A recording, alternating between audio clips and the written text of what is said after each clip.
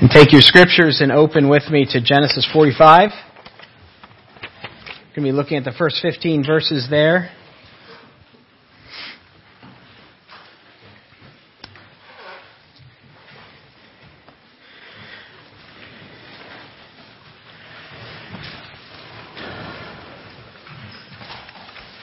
In 1880, James Garfield was elected President of the United States. But after only 6 months in office, he was shot in the back in an assassination attempt on July 2nd. At the hospital, the doctor probed with his little finger to see if he could find where the bullet was.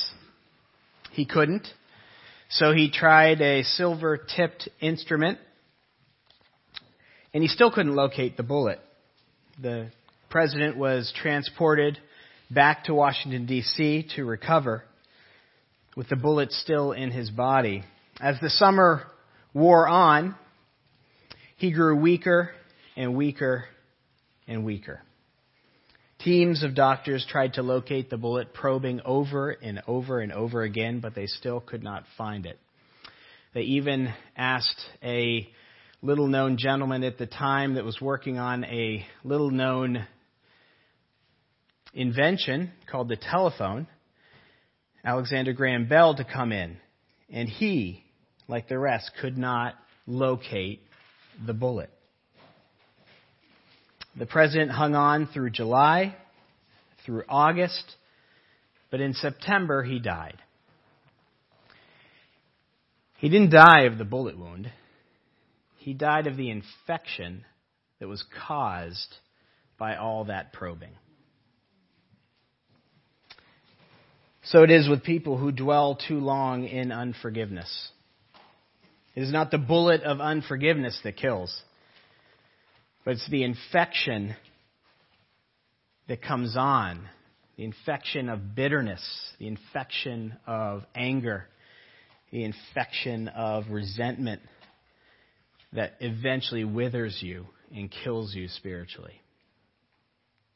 So as we look at Joseph's almost unbelievable act of forgiveness here in chapter 45, I want us to glean what we can from how Joseph was able to forgive his brothers for such a heinous act of hatred. Look with me at verses 1 through 15 in chapter 45 in God's Word. God says to us, when Joseph could not control himself before all those who stood before him, he cried out, "Make everyone go out from me." So no one stayed with him when Joseph made himself known to his brothers. And he wept aloud, so loud that the Egyptians heard it, and the household of Pharaoh heard it. And Joseph said to his brothers, "I am Joseph. Is my father still alive?" But his brothers could not answer him, for they were dismayed at his presence. So Joseph said to his brothers, "Come near to me, please." And they came near. And he said to them, "I am your brother Joseph, whom you sold into slavery. And now do not be distressed or angry with yourselves, because you sold me here. For God sent me before you to preserve life. For the famine has been in the land these 2 years. And there are yet 5 years in which there will be neither plowing nor harvest. And God sent me before you to preserve for you a remnant on earth, and to keep alive for you many survivors. So it was not you who sent me here, but God. He made me a father to Pharaoh, and the Lord of all his house, and ruler over the land of Egypt. Hurry and go up to my father and say to him, 'Thus says your son Joseph, God has made me lord over Egypt. Come down to me. Do not tarry. You shall dwell in the land of Goshen. And you shall be near me, you and your children and your children's children, and your flocks and your herds and all that you have. There I will provide for you. For there are yet 5 years of famine to come, so that you and your household and all you have do not come to poverty. And now your eyes see, and the eyes of my brother Benjamin see, that it is my mouth that speaks to you. You must tell my father of all my honor in Egypt and of all that you have seen. Hurry and bring my father down here." Then he fell upon his brother Benjamin's neck and wept. And Benjamin wept upon his neck. And he kissed all his brothers and wept upon them. After that, his brothers talked to him.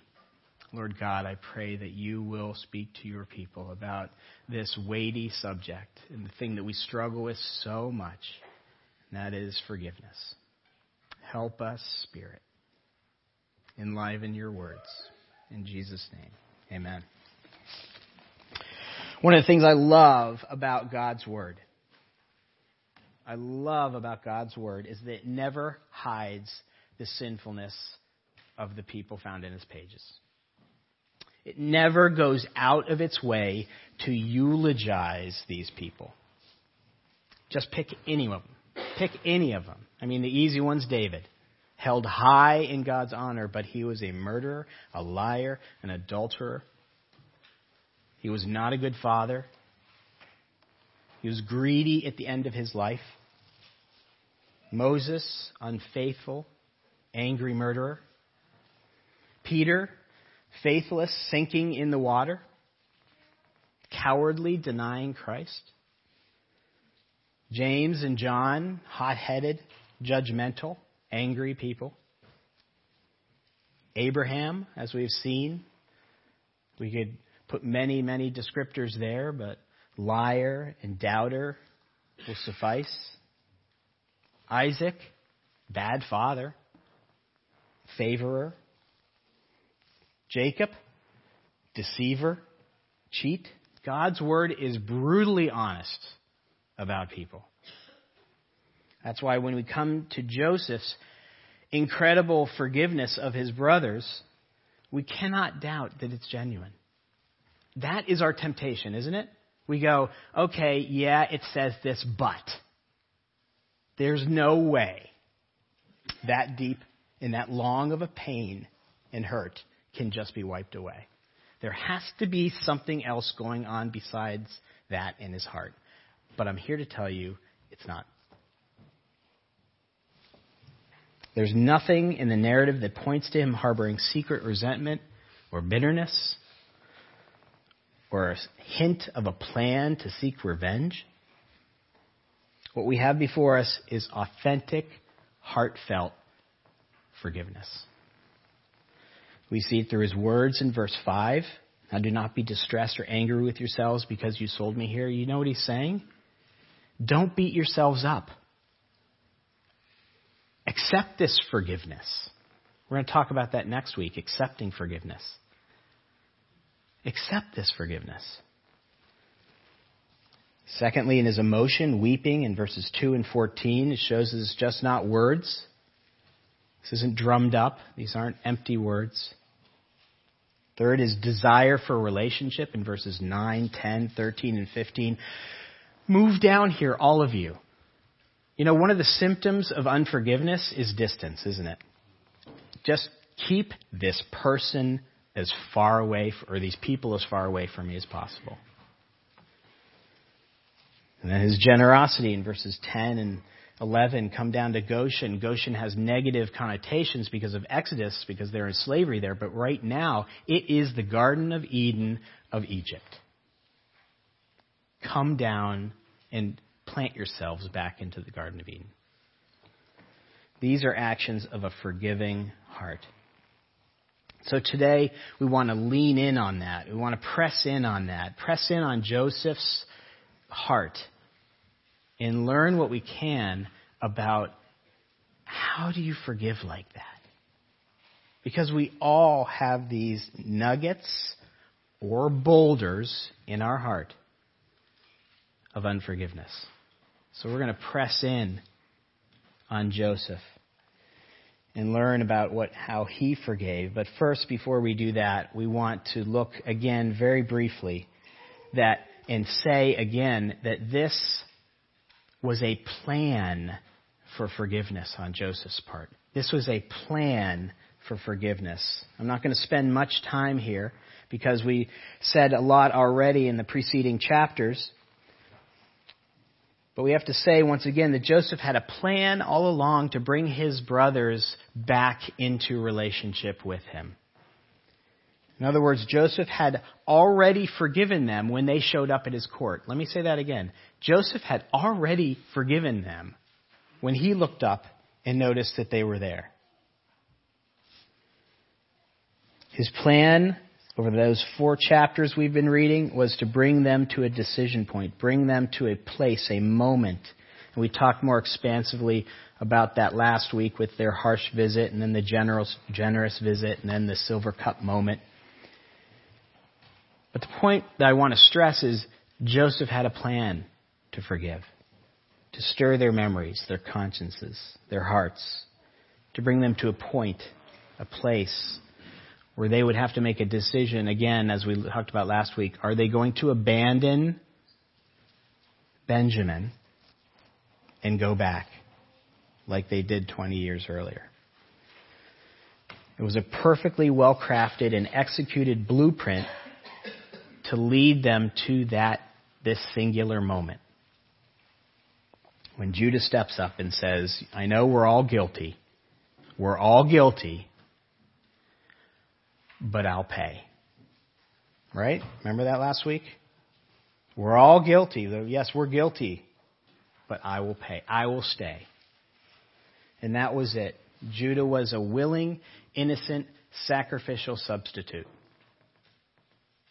Joseph was a willing, innocent, sacrificial substitute, which wonderfully foreshadows the Father's perfectly crafted and planned blueprint for our salvation.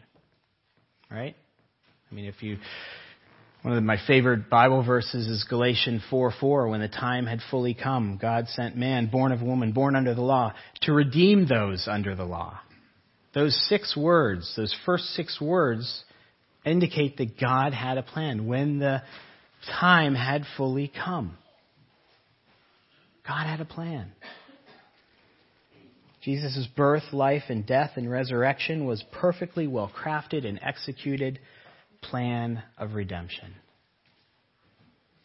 Jesus, like Judah, was willing. He willingly stepped up, as our public reading just spoke of. I laid down my life. No one takes it from me. I laid down of my own accord. I'm willing to go step forward. Jesus, like Judah, was innocent. You have to memorize Scripture. Hebrews 4:15. Jesus was tempted in every way as we are, yet was without sin. Jesus was perfectly righteous. He had no sin to be punished for, unlike you and me. He was perfect in God's sight. Over and over, we read again in the Gospels, God saying, "This is my Son, whom I am well pleased." Yet to fulfill God's plan, He became guilty for us. Jesus, like Judah, was sacrificial. One day Jesus said to His disciples, "For even the Son of Man did not come to be served, but to serve, and to give His life as a ransom for many." Jesus had absolutely no debt to pay,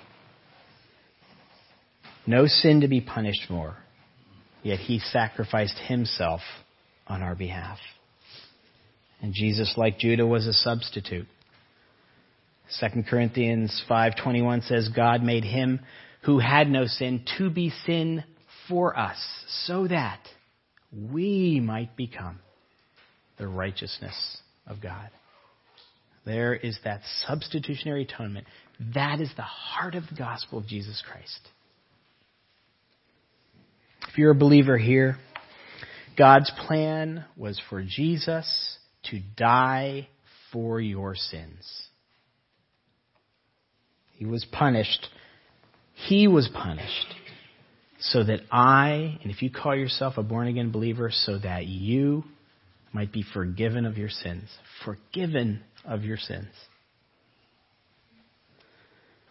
Not long before she died in 1988, a moment of surprise and candor on television, Margarita Lansky, I don't know if any of you know her, was one of the best-known secular humanists of that era, said this: "What I envy most about you Christians is your forgiveness. I have nobody to forgive me."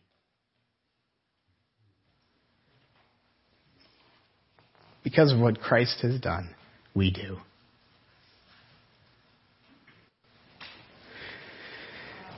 He had a plan to return good for evil. He had a plan to return good for evil. Archbishop Temple famously said, "To return evil for good is devilish. To return good for good is human. To return good for evil is divine." And that's what we're dealing with here in the gospel of Jesus Christ, and that's what we're dealing here with Joseph's forgiveness of his brothers. He's returning good for evil. But how did he do it? That is the question that has weighed heavily on my mind this week as I was poring over this scripture. How was Joseph able to do this? If you are anything like me, you struggle with forgiveness. Large and small, you struggle with it.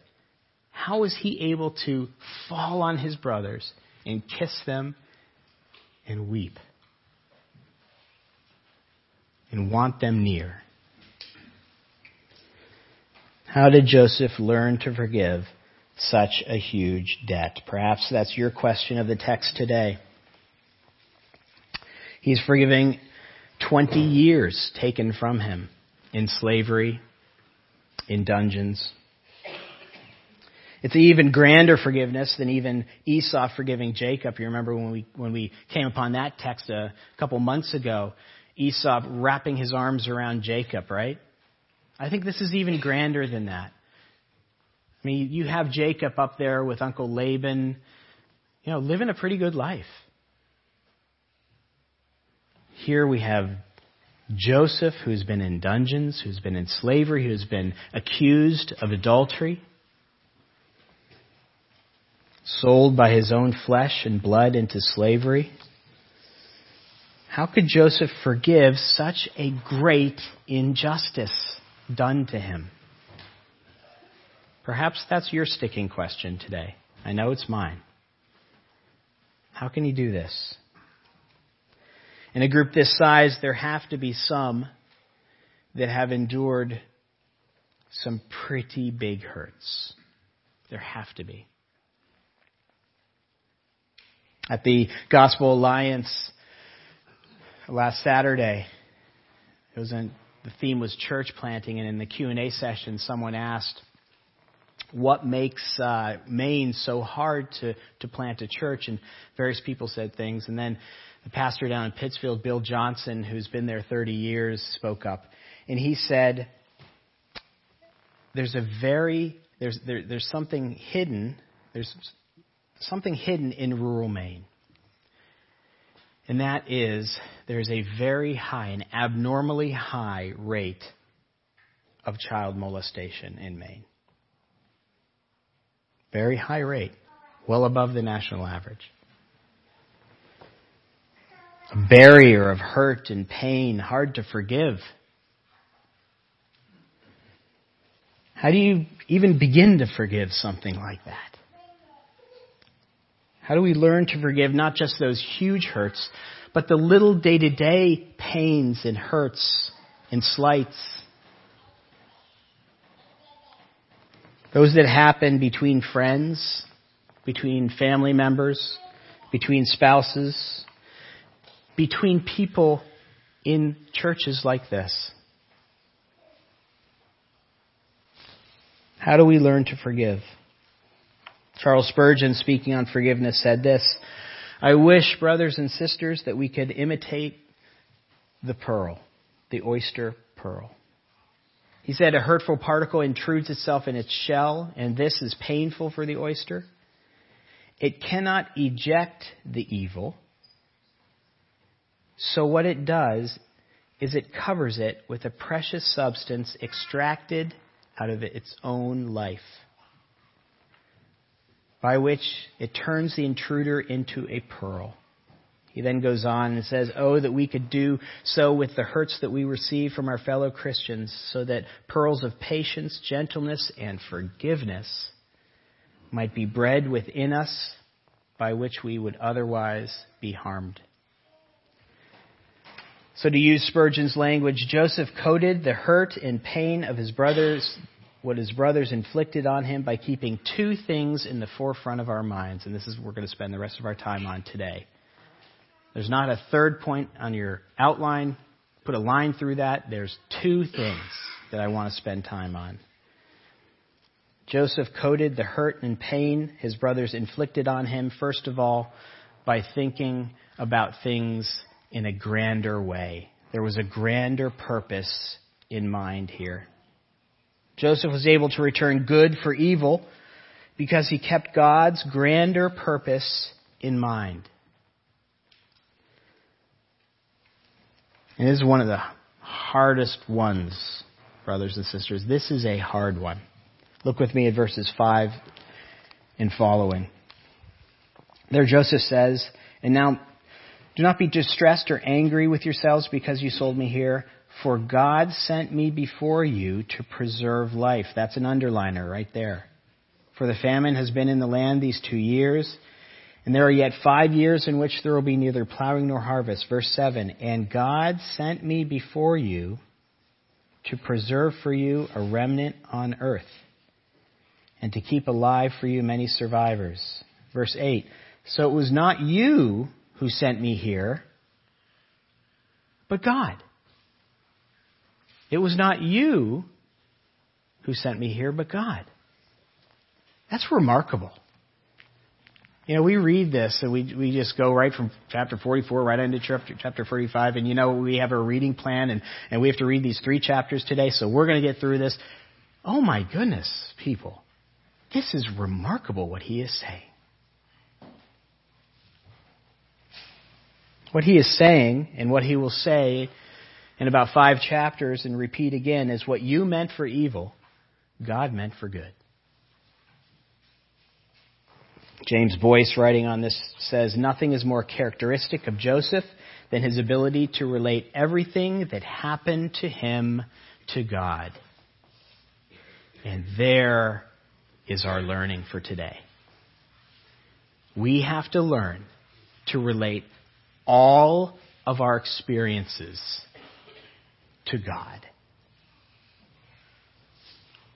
What Joseph is able to do is to see the good that came out of an evil act, to be able to keep his eyes on God and his purposes and not on ourselves. And not on himself, his self-pity, his self-absorption, his self-centeredness, because that's what hurts normally do for us, is they take our eyes and glue them on ourselves. God actually uses the terrible things in our lives towards his good purpose. This is one of the greatest mysteries in Scripture, brothers and sisters. This is. And as we work through this, and as you leave those doors back there, I am sure and positive you are not going to be satisfied. It's just the way it is. God's providential sovereignty over everything, even evil. I call it the James-Job tension. James-Job tension. God is good and not the author of evil, James 1. Yet he is sovereign over everything, Job 1. God does not tempt people to sin, James 1. But God uses sin to produce good, Job 1. James 1 teaches us that when tempted, no one should say, God is tempting me. For God cannot be tempted by evil, nor does he tempt anyone. Every good and perfect gift is from above, coming down from the Father of heavenly lights, who does not change like shifting shadow. God has absolutely no hand in sin. Can't be clearer than that. Yet, there is that throne room scene in Job 1. Have you considered my servant Job? God is clearly in charge of everything there. He allows Satan to tempt Job, but God is not the cause. He limits Satan's power, but has no hand in it. God does not get the blame for any evil done to Job. Yet, He is sovereign over it. God is not responsible for any evil in Job's life. Yet, He works incredible good through it. God, that should make you sit up. God works good through it. Proving to Job and the rest of Christians since that, and here's one of the big headlines of Job, love for God exists without its benefits. There's a hint of where we're going in about a year and a half when I preach through Job. Love for God exists without benefits. But here we get into trouble when we try and make sense of the perfectly logically of how this can be. And we fall off, as John said today, we fall off the horse either to the left or the right when we try and make sense of this. We either end up diminishing His sovereignty, like Harold Kushner did in his famous book, When Bad Things Happen to Good People. If you have that book, throw it out. His conclusion is, learn to love and forgive God despite His limitations. That's his conclusion. He can't be sovereign. But learn to love Him and forgive Him. Or we diminish His goodness. We either diminish His sovereignty or we diminish His goodness. And that is what is born out of our why questions when bad things happen. Why did God allow this? What we're on the edge of and what we're heading down towards is God isn't good.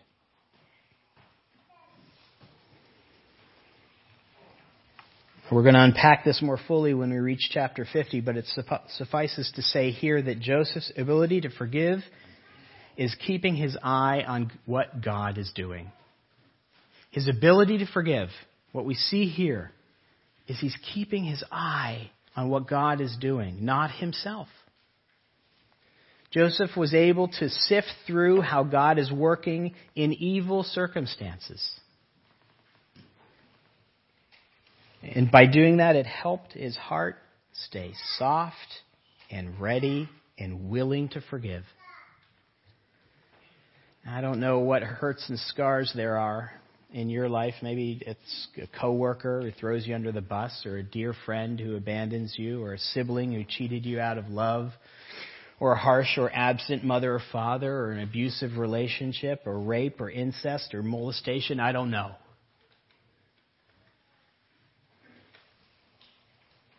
But what I do know, because God's Word says it 3 times here, is that one of the ways God works forgiveness in your heart and in my heart is through believing the hard truth that what they meant for evil, God will work towards good.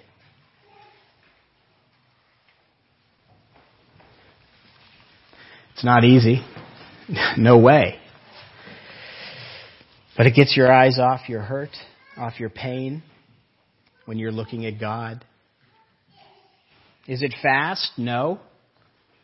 No.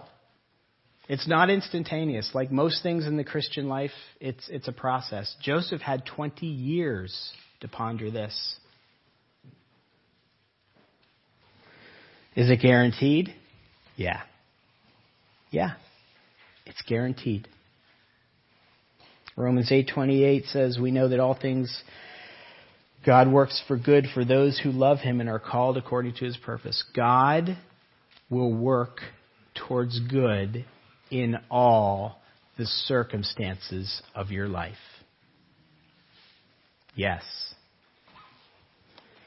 I got an email from the Tremont Congregational Church on Thursday. On Thursday of this week, talk about the providence of God. I've been in contact with them, encouraging them that our church is praying for them and if anything we can do for them. And here's what it read in part. Thank you so much for continuing to keep our church in your prayers. And now with Cassandra's cancer, we pray that what the enemy means for evil, God will use for good. This week I get that.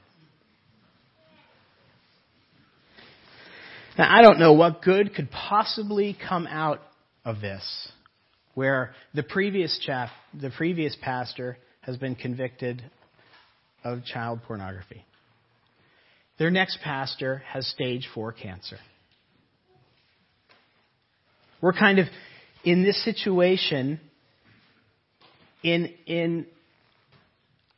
how could God possibly work good here? I don't know. How can God work good through the awful circumstances on Islesford? I don't know. Nobody knows. But God does. Philip Yancey wrote, "Faith believes ahead of time what can only be seen by looking back." And that's where we are. That's where we live. And if you have unforgiveness and you're dealing with that and there's still those hard places in your heart, that's where you're living right now.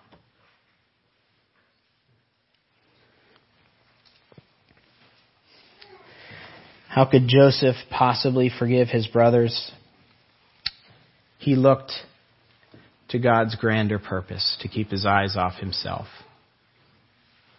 Because when we start harboring and nurturing those hurts and pains, the fruit of that is infection. Secondly, Joseph looked to a grander sacrifice. He looked to a grander purpose, and he also looked to a grander sacrifice. I want to remind everybody here that people got saved in the Old Testament. Guess what? The same way they get saved in the New Testament. There's no other plan. It's always been one plan.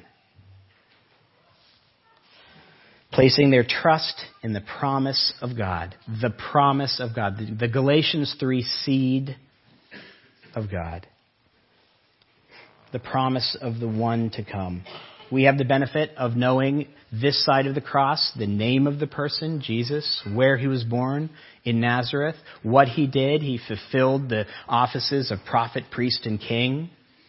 How exactly he crushed the snake's head, Genesis 3:15. It was through his death on the cross. Joseph did not have all those details.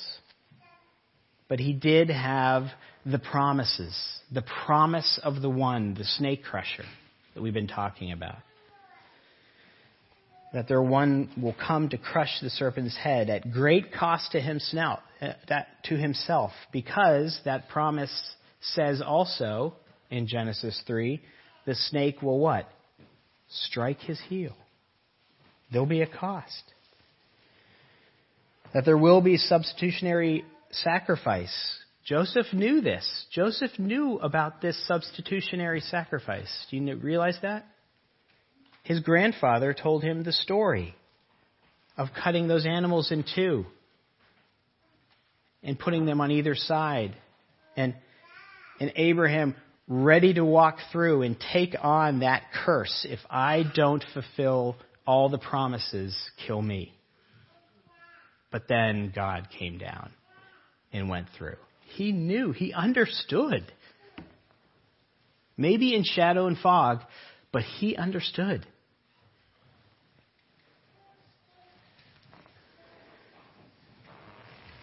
And when Judah stepped forward and embodied that, and embodied that.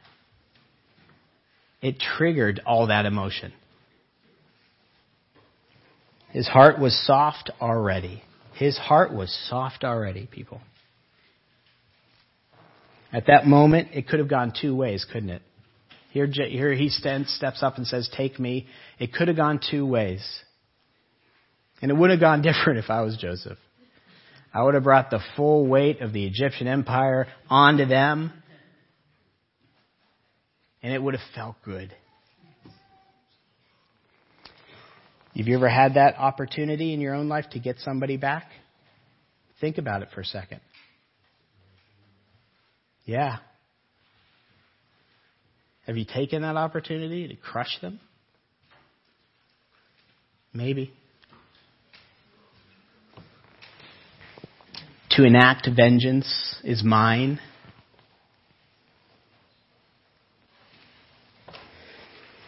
If this had been on Joseph's mind, he would have done it. If his mind had been meditating on his pain and loss for the last 20 years, he would have done that. All that rage, all that anger, have you ever done this where you're driving and your mind goes to something that's going on and you're angry at a person or something and you go through scenarios in your mind? Have you ever done that? Honestly? I guess I'm the only one that's that depraved. You go through scenarios. You live it. You go, that's going to be good.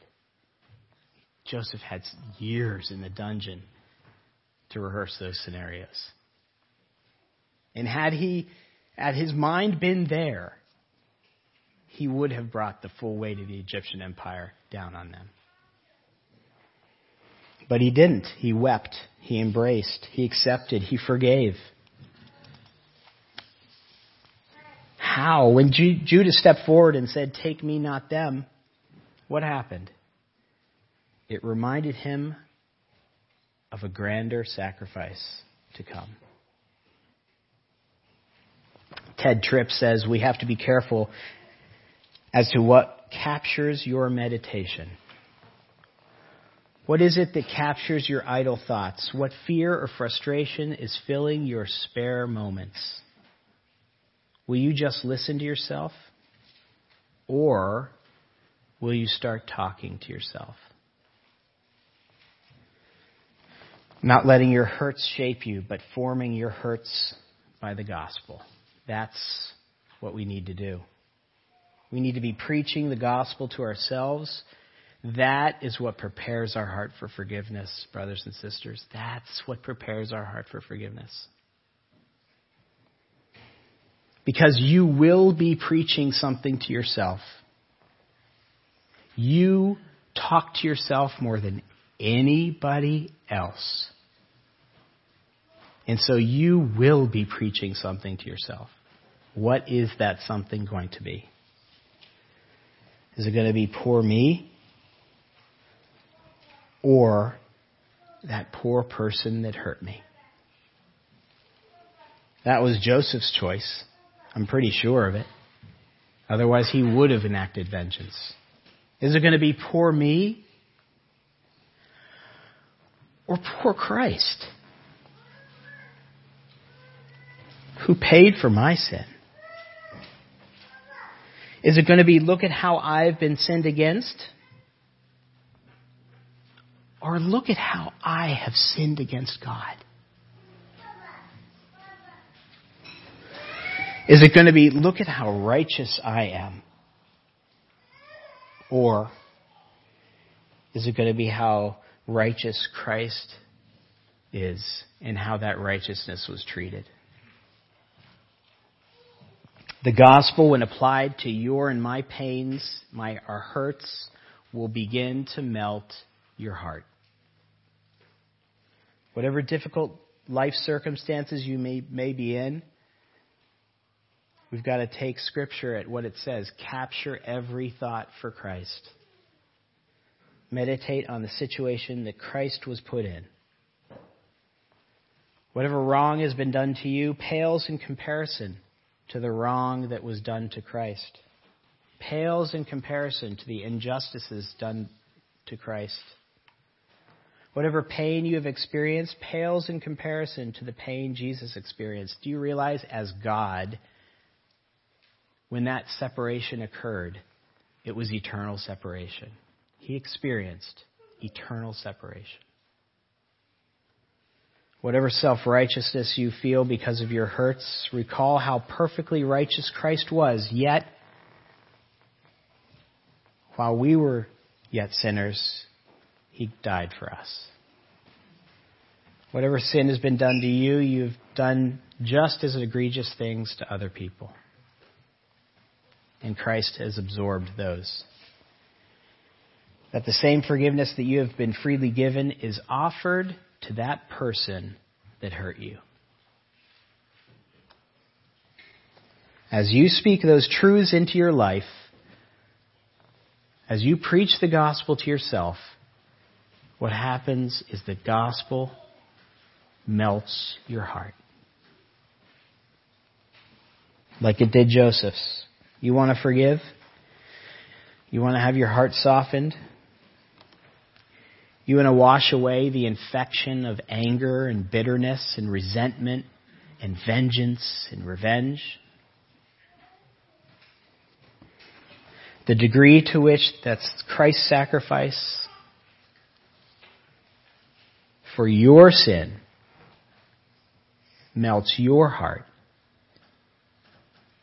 is the degree to which you will be a forgiving person. Jesus taught, forgive us our sins as we forgive those who sin against us. That's what He meant by that. Let's pray. Father God, thank You for Your word. Spirit, use it and soften us. In Jesus' name, amen.